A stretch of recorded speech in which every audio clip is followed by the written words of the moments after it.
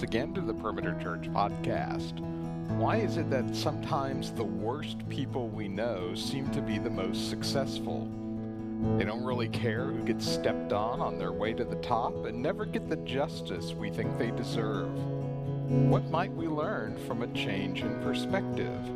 Jeff Norris, director of Cru at the University of Alabama, continues the series What's on Your Heart with this message entitled Finding Perspective in the Presence of God, which covers Psalm 73. Thank you for joining us today. As you've already called on, we're in a summer series here featuring some young leaders that are not in our church, but guys with whom we have a good friendship in our church, and Jeff is one of those.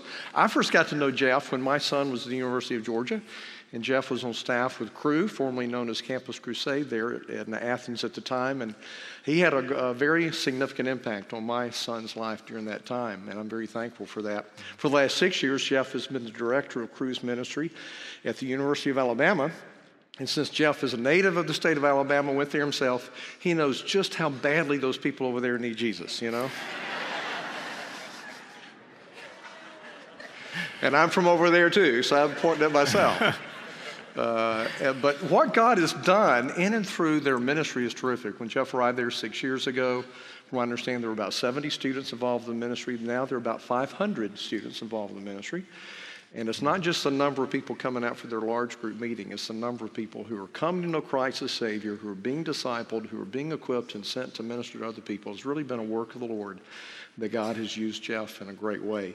He also, for the last 3 years, has been a ruling elder at Trinity Presbyterian there in Tuscaloosa, a sister church of ours in the same denomination. And so just so thankful for what God's doing in and through them. Jeff's wife, Rachel, grew up here at Perimeter, the daughter of Dexter and Martha Wood, some of y'all may know. And so there are a lot of connections that way. And Jeff and Rachel have one son, 3 daughters, just a beautiful little family. You're going to get to see their picture in his sermon. So we're very, very thankful to have Jeff with us. So let me stop and pray for him as he brings God's word to us today. And we do thank you and praise you for the ministry of this brother right here, how you put your hand upon him and how you have trained him up and led him. We thank you for the number of students that he's touched in Hattiesburg and Athens and now in Tuscaloosa, and how those people are being mobilized for the kingdom all over the place. And so, Lord, we ask you today that you might fill him with your spirit, that you would use this powerful message that you've laid on his heart, use that in our hearts. And we pray it in Jesus' name. Amen. Amen. Thank you, Bob. Roll Tide? Anybody? I hear you. That's really the only reason Randy asked me to come speak. I love this church. This is an awesome church. And I'm not just saying that because I'm standing up here and I'm supposed to say it. But as Bob mentioned, my wife grew up here. And so when we started dating as students at Alabama, we would come over here often to visit her family. And I would come with her often and we would come here. And through coming here, I started getting lunch periodically with Randy. And just this church and Randy himself and so many in this church have had a tremendous impact in my life and in my spiritual development. Then I think about our time in Athens. We were on staff with Crusade for 4 years over there. And the number of Perimeter kids who came through over there while we were there that we got to know some of you through them. And just the privilege that I had to invest in some of those students that were from this church, Hayes being one of them, and David Pope, Randy's son, is a guy that I got close to and got to see God work tremendously in his life. And so great joy in being able to minister the gospel to some Perimeter kids. And then lastly, I'll just say this. There are so many in this congregation who financially and prayerfully support our ministry at Alabama, and we just are so grateful for you and for this body and the ways in which you have ministered to us and loved us and blessed us over the years. So I wanted to start with that. Where we've been, Bob mentioned this, but where we've been, where you guys have been the last 3 weeks, is having guys come in and share what's on their heart. And so Bart Garrett came in a few weeks ago and started off with the mission of God. And then Matt Ballard followed him up, talking about the forgiveness of God and how God's forgiveness relates to our shame. Last week, Gary Haugen, who's the president of IJM, International Justice Mission, awesome organization, talked about the justice of God. And so where we're headed this morning is we're going to continue a similar theme and talk about the presence of God. And there's much to be said about the presence of God. And we certainly won't cover it all in 30, 35 minutes. We could talk about the omnipresence of God, that He's everywhere, that there's nowhere, we could say with the psalmist, that there's nowhere we can go and be away from His Spirit. If I go to the heights, You are there. If I go to the depths, You are there.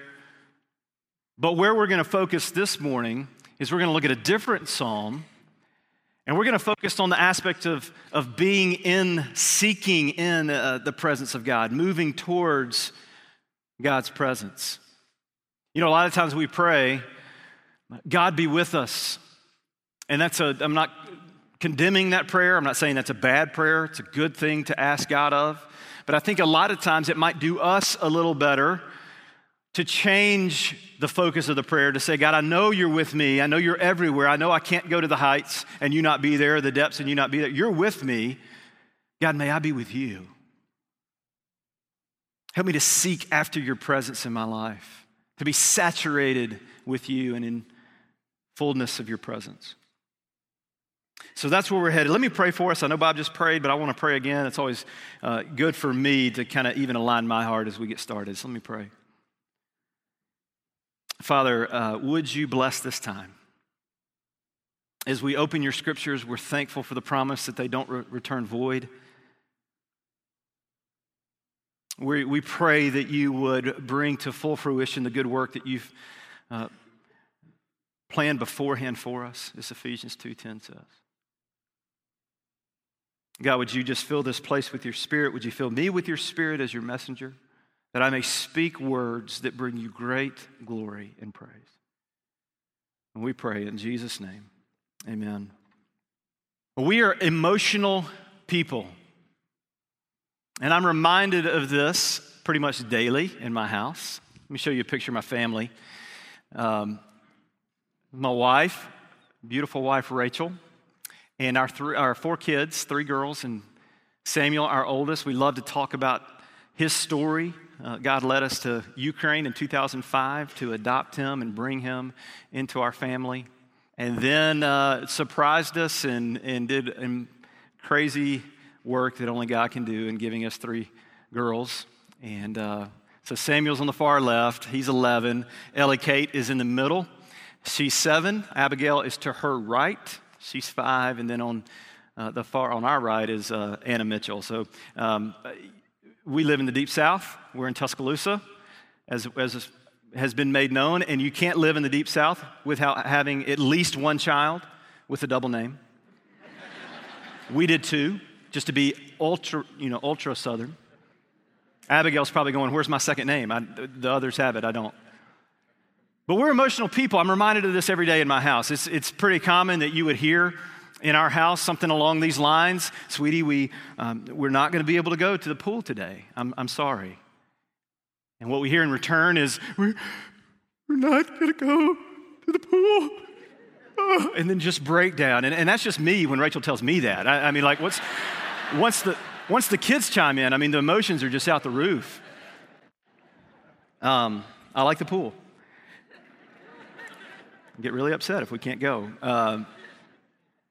But, I joke about that. Kids are emotional. Obviously, I've commonly said to people that kids just express outwardly what we wish we could express as adults because it's in us, but we just can't because it's not socially acceptable.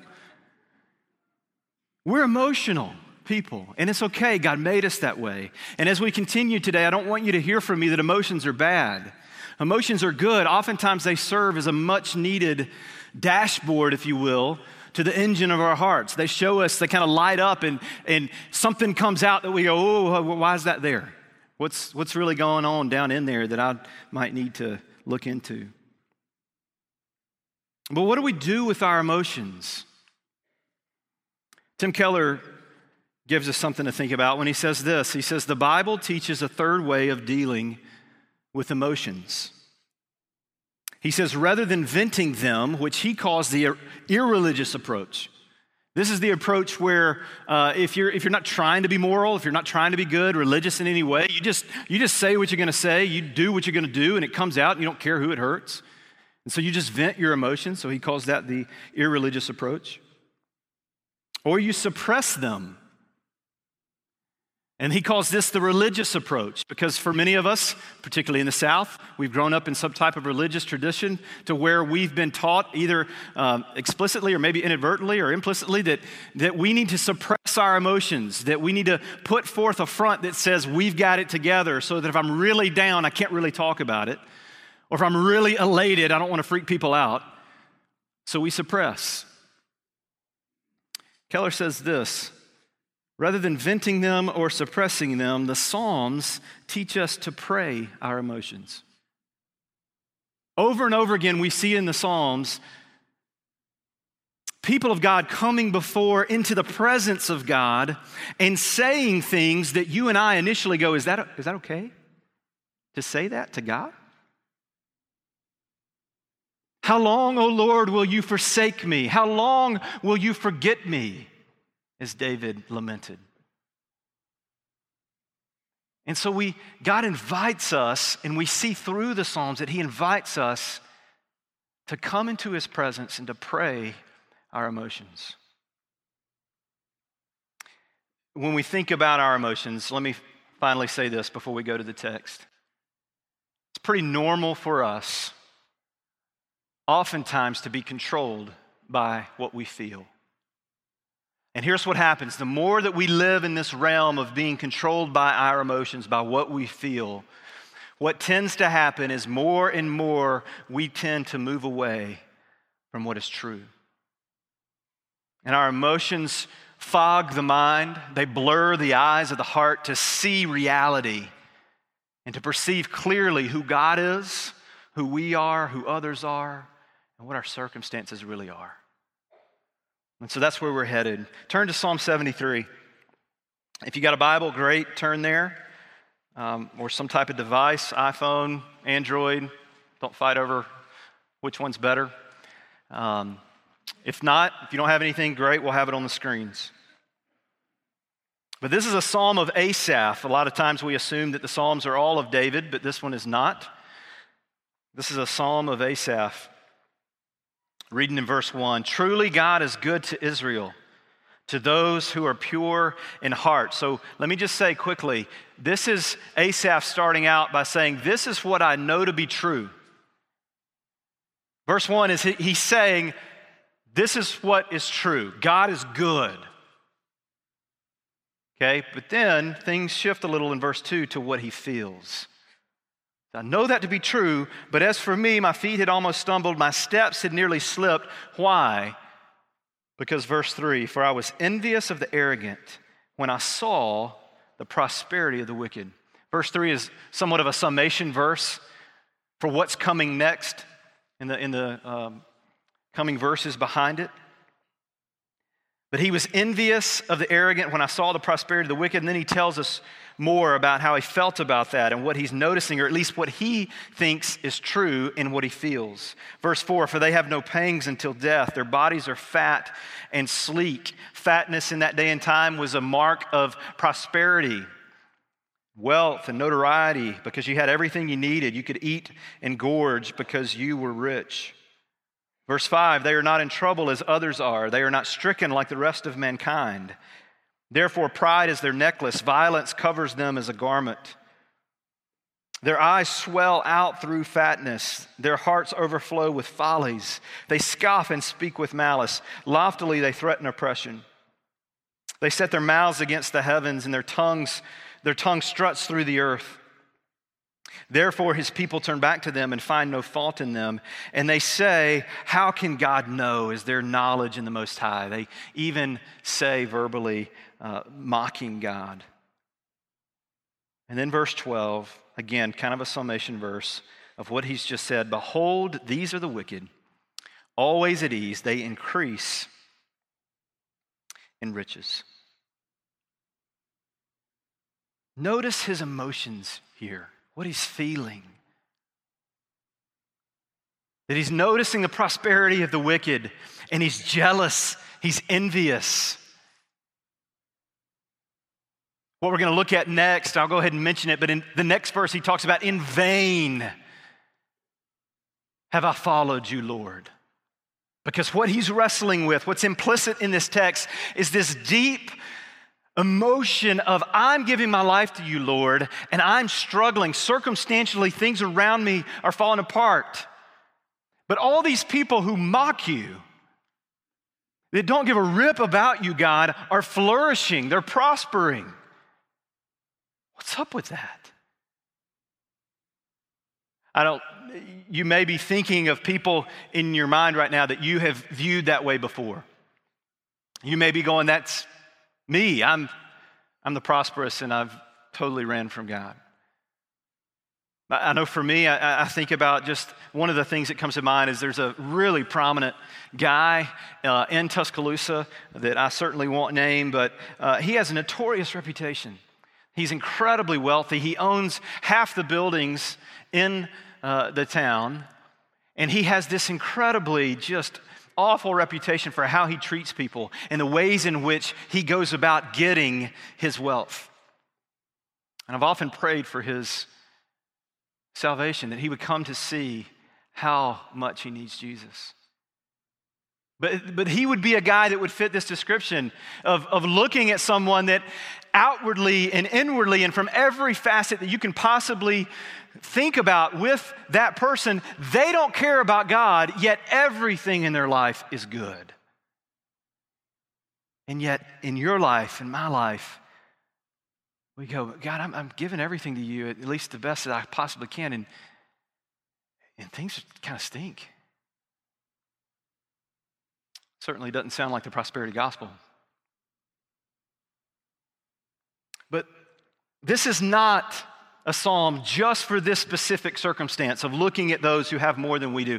This is a psalm that leads us into the realm of God's presence to pray to Him all of our circumstances that lead us to the feelings that would move us away from Him, that would begin to convince us of things that aren't true. This is for anything and everything. Maybe it's, I've lost my job. Maybe it's, my husband has cancer. Maybe it's, I've been trying to get pregnant for so long and I finally do and I have a miscarriage. Maybe it's, I'm going into my 30s and I'm still single. I'm going into my 40s and I'm still single. God, I don't think you've called me to singleness. What are you doing? You know, the miscarriage, the infertility and miscarriage one, that's our story.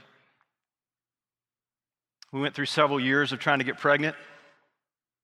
We finally do, and Rachel has a miscarriage. I think about vivid memory of sitting in front of the TV. This is when we lived in Athens, and I remember sitting in front of the TV. I never watched the news, but for whatever reason, I turned the news on.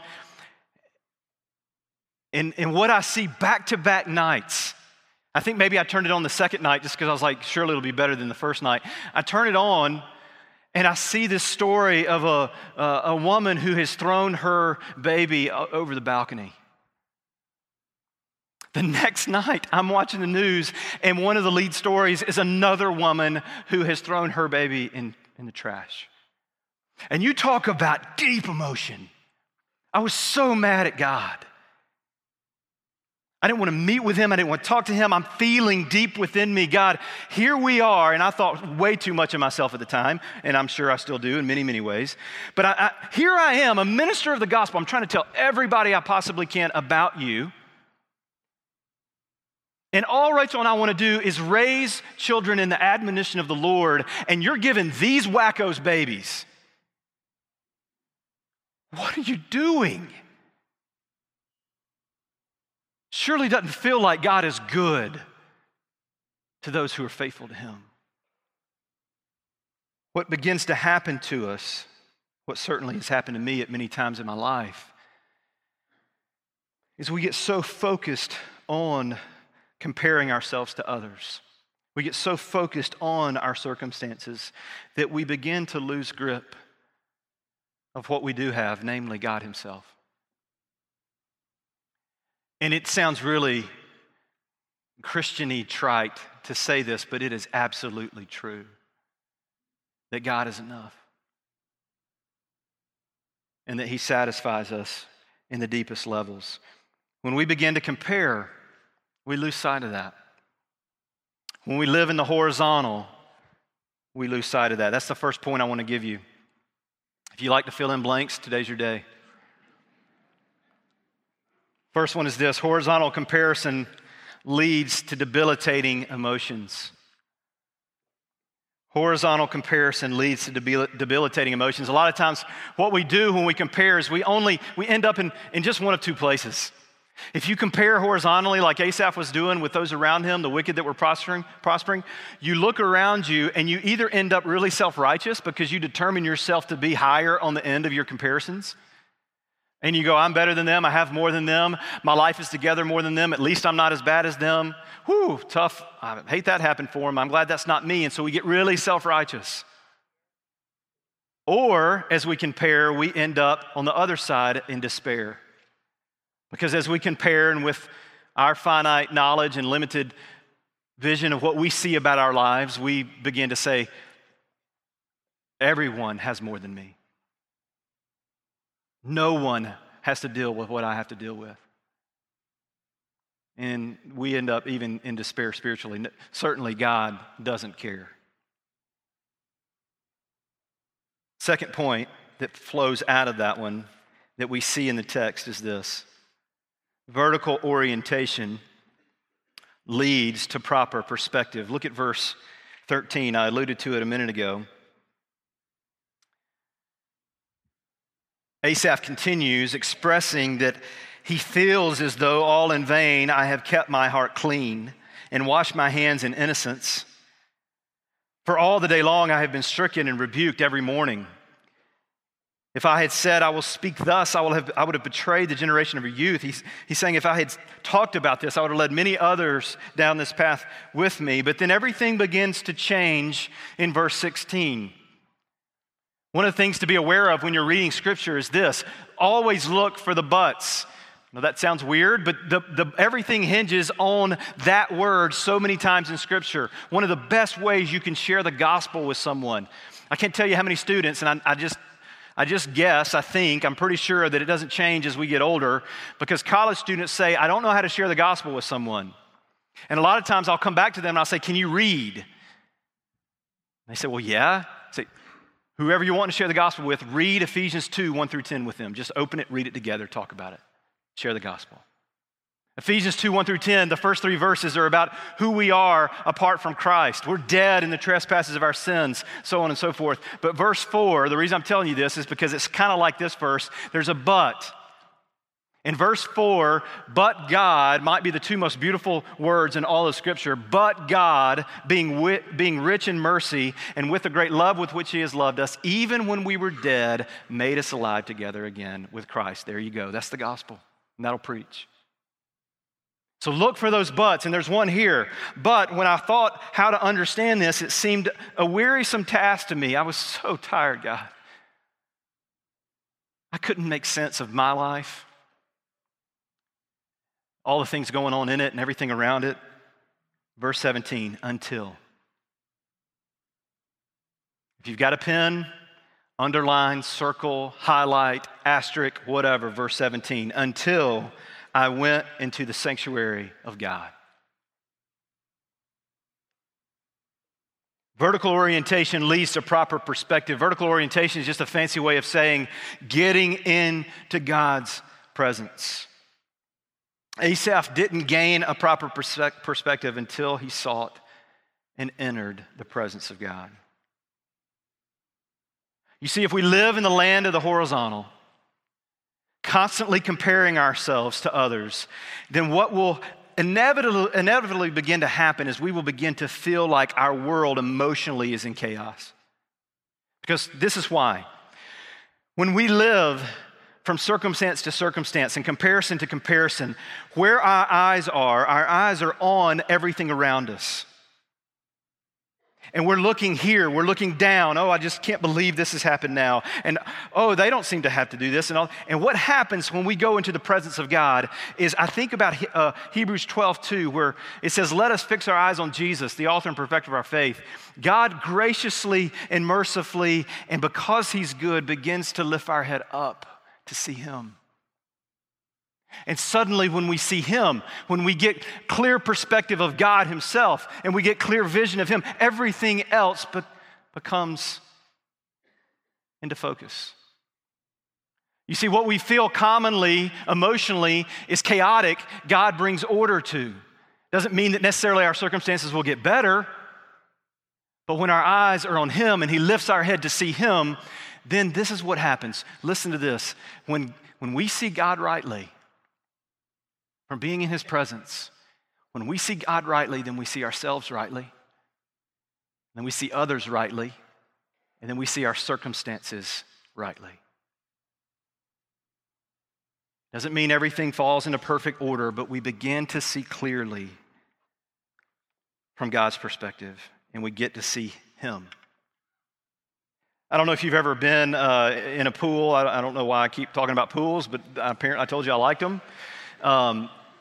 I don't know, I can remember this happening to me a few times when I was younger, being in a pool, a lot of kids swimming around, and I remember doing some hey, you go under, see how long you can hold your breath, I'll count, and then I'll go under and I'll see if I can beat you, and you get under the water and you know that they had gone 32 seconds, and so you're counting in your head 33, and you get to 33 or 34, maybe you make it to 35, maybe you got a really good breath and you make it to 40, and you've held your breath for so long, you come up out of the water, and because you were oxygen deprived, you're a little disoriented.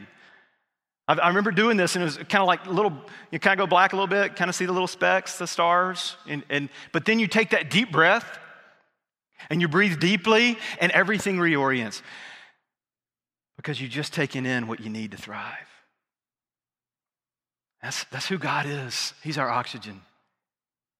We get lost in the land of our emotions, and we get so focused on what's around us, and we get in this horizontal game of comparison.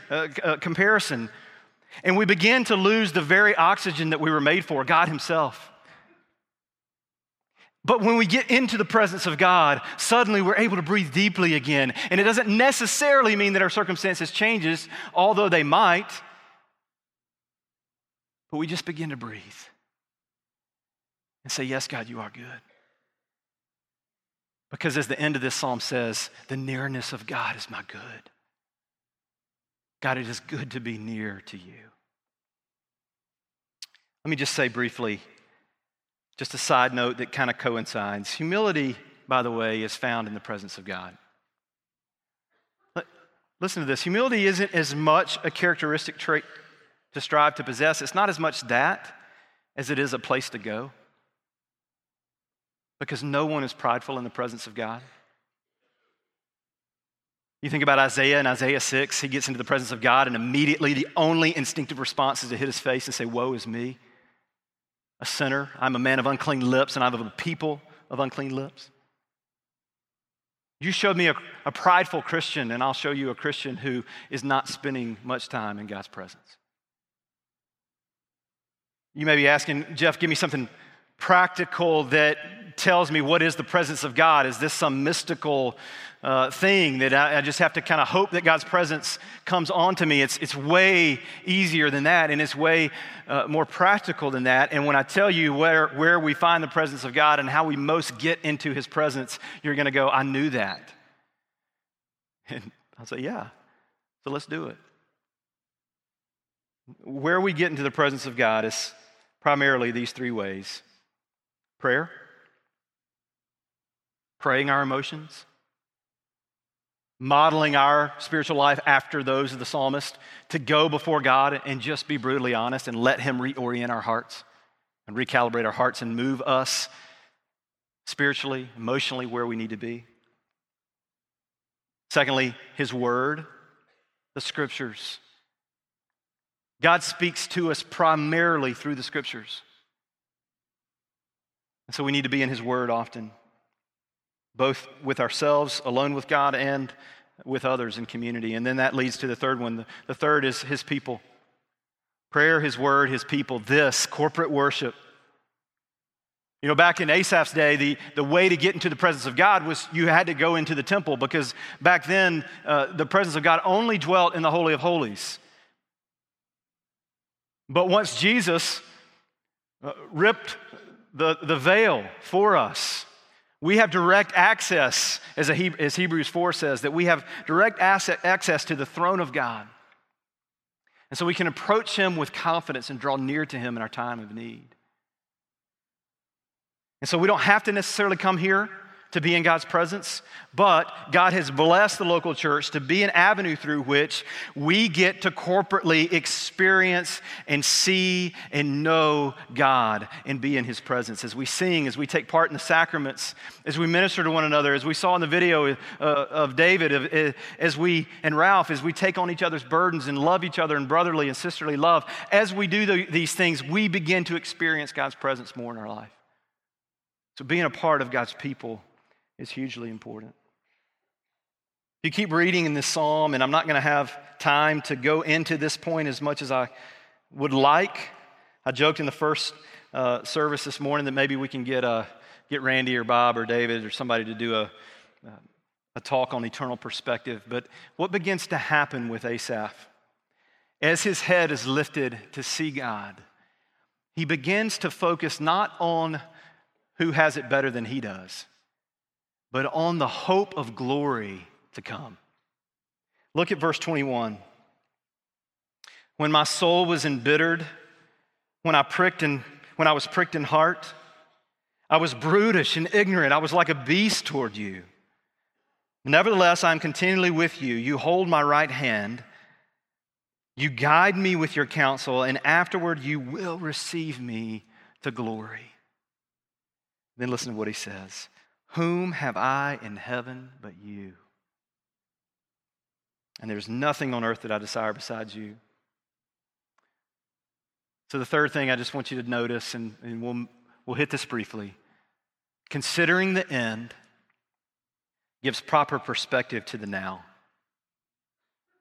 As we think about what's to come, what's promised to us, the second coming of Christ, the glory that is to be revealed to us as followers of him, we rejoice because our eyes are fixed on Jesus and on Jesus' return. Let me just say briefly on this point, eternal perspective is one of the most crucial disciplines of the Christian faith that we must develop in our lives to be able to see that God has so much planned for us, and that even the here and now, that even though it may stink, our hope is not in that. Our hope is in what's to come. If we seek to follow Christ yet don't develop a robust eternal perspective, then much of our Christian life will be frustrating if we're not focused on the eternal. Let me leave you with one final image. You'll notice in verse 25 and 26, I'll read it again. He says, whom have I in heaven but you? And there is nothing on earth that I desire besides you. And then he says this, my flesh and my heart may fail, but God is the strength of my heart and my portion forever.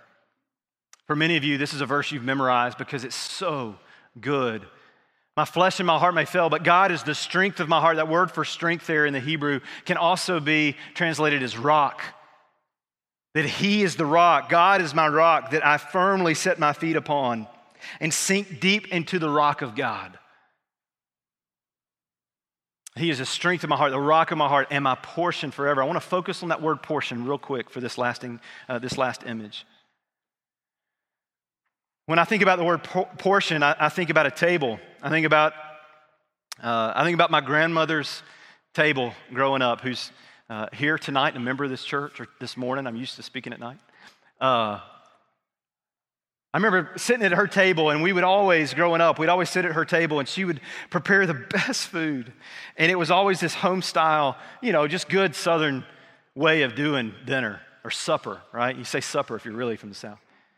And there was, the way it would be is, you don't go and serve yourself. There's all the portions of the food are on the table, and then you choose, what am I going to eat? Hey, pass me the mac and cheese. Hey, pass me the potatoes with gravy. Pass me, whatever. Give me the chicken. And then it passes to you, and you partake in what portion you want. in that way. Except for this analogy, the picture I want to paint for you is that you're seated at this table, you're bellied up to it, and you've got your napkin on, you're ready to eat, but the portions on this table in a spiritual sense are all the things that we tend to make life about other than God.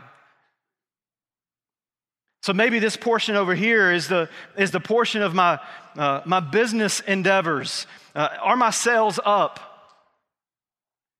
Have I done enough? Am I making enough money? Can I have enough to pay the mortgage? Whatever it may be. And this becomes, for some of us, our portion. Everything else on the table, we kind of move away and say, this is where I'm going to eat to nourish my soul, is here. Or maybe it's a relationship. For those of you that aren't married, maybe it's a boyfriend or a girlfriend where you begin to make that your portion, where that is where you eat. That's your bowl that you sink into and continually seek to satisfy yourself at the deepest levels through that portion. Or maybe it's your kids, where you've put so much stock in your kids that they become the portion of your life, to where everything else, including God himself, is secondary to your kids, and they are the primary portion of your dinner table of your heart. And so here's what begins to happen, though. The more we live there, the more this is what happens. So let's go back over to this analogy. So the businessman who is so preoccupied with filling himself with this bowl of sales numbers and am I doing enough? And this has become his world, and this is where he's trying to find life and meaning and identity and nourishment. And the emotions that come with this are all over the place because his numbers are up and down. Therefore, his emotions are up and down. Therefore, his faith is up and down. And everything seems to begin to crumble because when his numbers crumble, he crumbles. Or maybe it's back over here with the relationship. You've placed so much stock in this relationship, and then when this relationship begins to crumble, you crumble because that relationship was your portion. Or maybe the kids. When our kids disobey, when they rebel as teenagers and run away from us and from God, when their life and faith begins to crumble, we crumble because they're our portion. I'm not saying those things are not important, but they will never, ever nourish our souls. And so what we have to remember is that our portion is Jesus. I think about John 6:35, where Jesus says about himself. He says, I am the bread of life. Whoever comes to me will never be hungry or never be thirsty again. He's talking about satisfaction language. He's given us this image of eating of him to satisfy our souls. And then he says, the very next chapter, he says, for anyone who thirsts, come to me and let him drink. And out of him will flow rivers and fountains of living water. And so what we see is that when we see this verse of that God is my portion, that is Jesus. They didn't know this. This was pre-Christ. Asaph was pre-Christ. But as God's redemptive story goes on, Jesus begins to insert himself into the story of God throughout the Old Testament and say, I'm the one that nourishes you. I'm the one you dine on. And as we begin to nourish ourselves more on Jesus and we begin to fill ourselves more with him, the problem becomes when he crumbles, then but he doesn't crumble. What does the text say? He is the rock. It's the strength of my heart and my portion for how long? Forever. May we sink our feet deep into the rock of Jesus and make him our portion forever. Let me pray. Father, thanks for this time together. Would you bless the reading and the teaching of your word? God, we are a people that you have made as emotional beings. I pray that we would not suppress those emotions. I pray that we would not vent those emotions in ways that don't bring you glory and honor, but that we would go before you often and pray our emotions to you, get before you and seek your presence. Father, help us to realize more and more every day that what we need more than anything else that this world can offer us is we need your presence, because you truly satisfy. God, would you convince us of that? Lord, we believe it now. probably most of us, some of us. But we're going to wake up tomorrow morning and we are going to be prone to forget it really quickly. Would you keep us in a state of mind and a state of heart that would constantly lead us into your throne room, that we be seeking your presence in our lives for your glory and our good. In Jesus' name, amen. You've been listening to the Perimeter Church podcast. Perimeter Church is located at the corner of Highway 141 and Old Alabama Road in Johns Creek, Georgia. Please visit our website at www.perimeter.org for more information, to give us your feedback, and find other messages from our teaching team. Thanks for making this podcast a part of your day.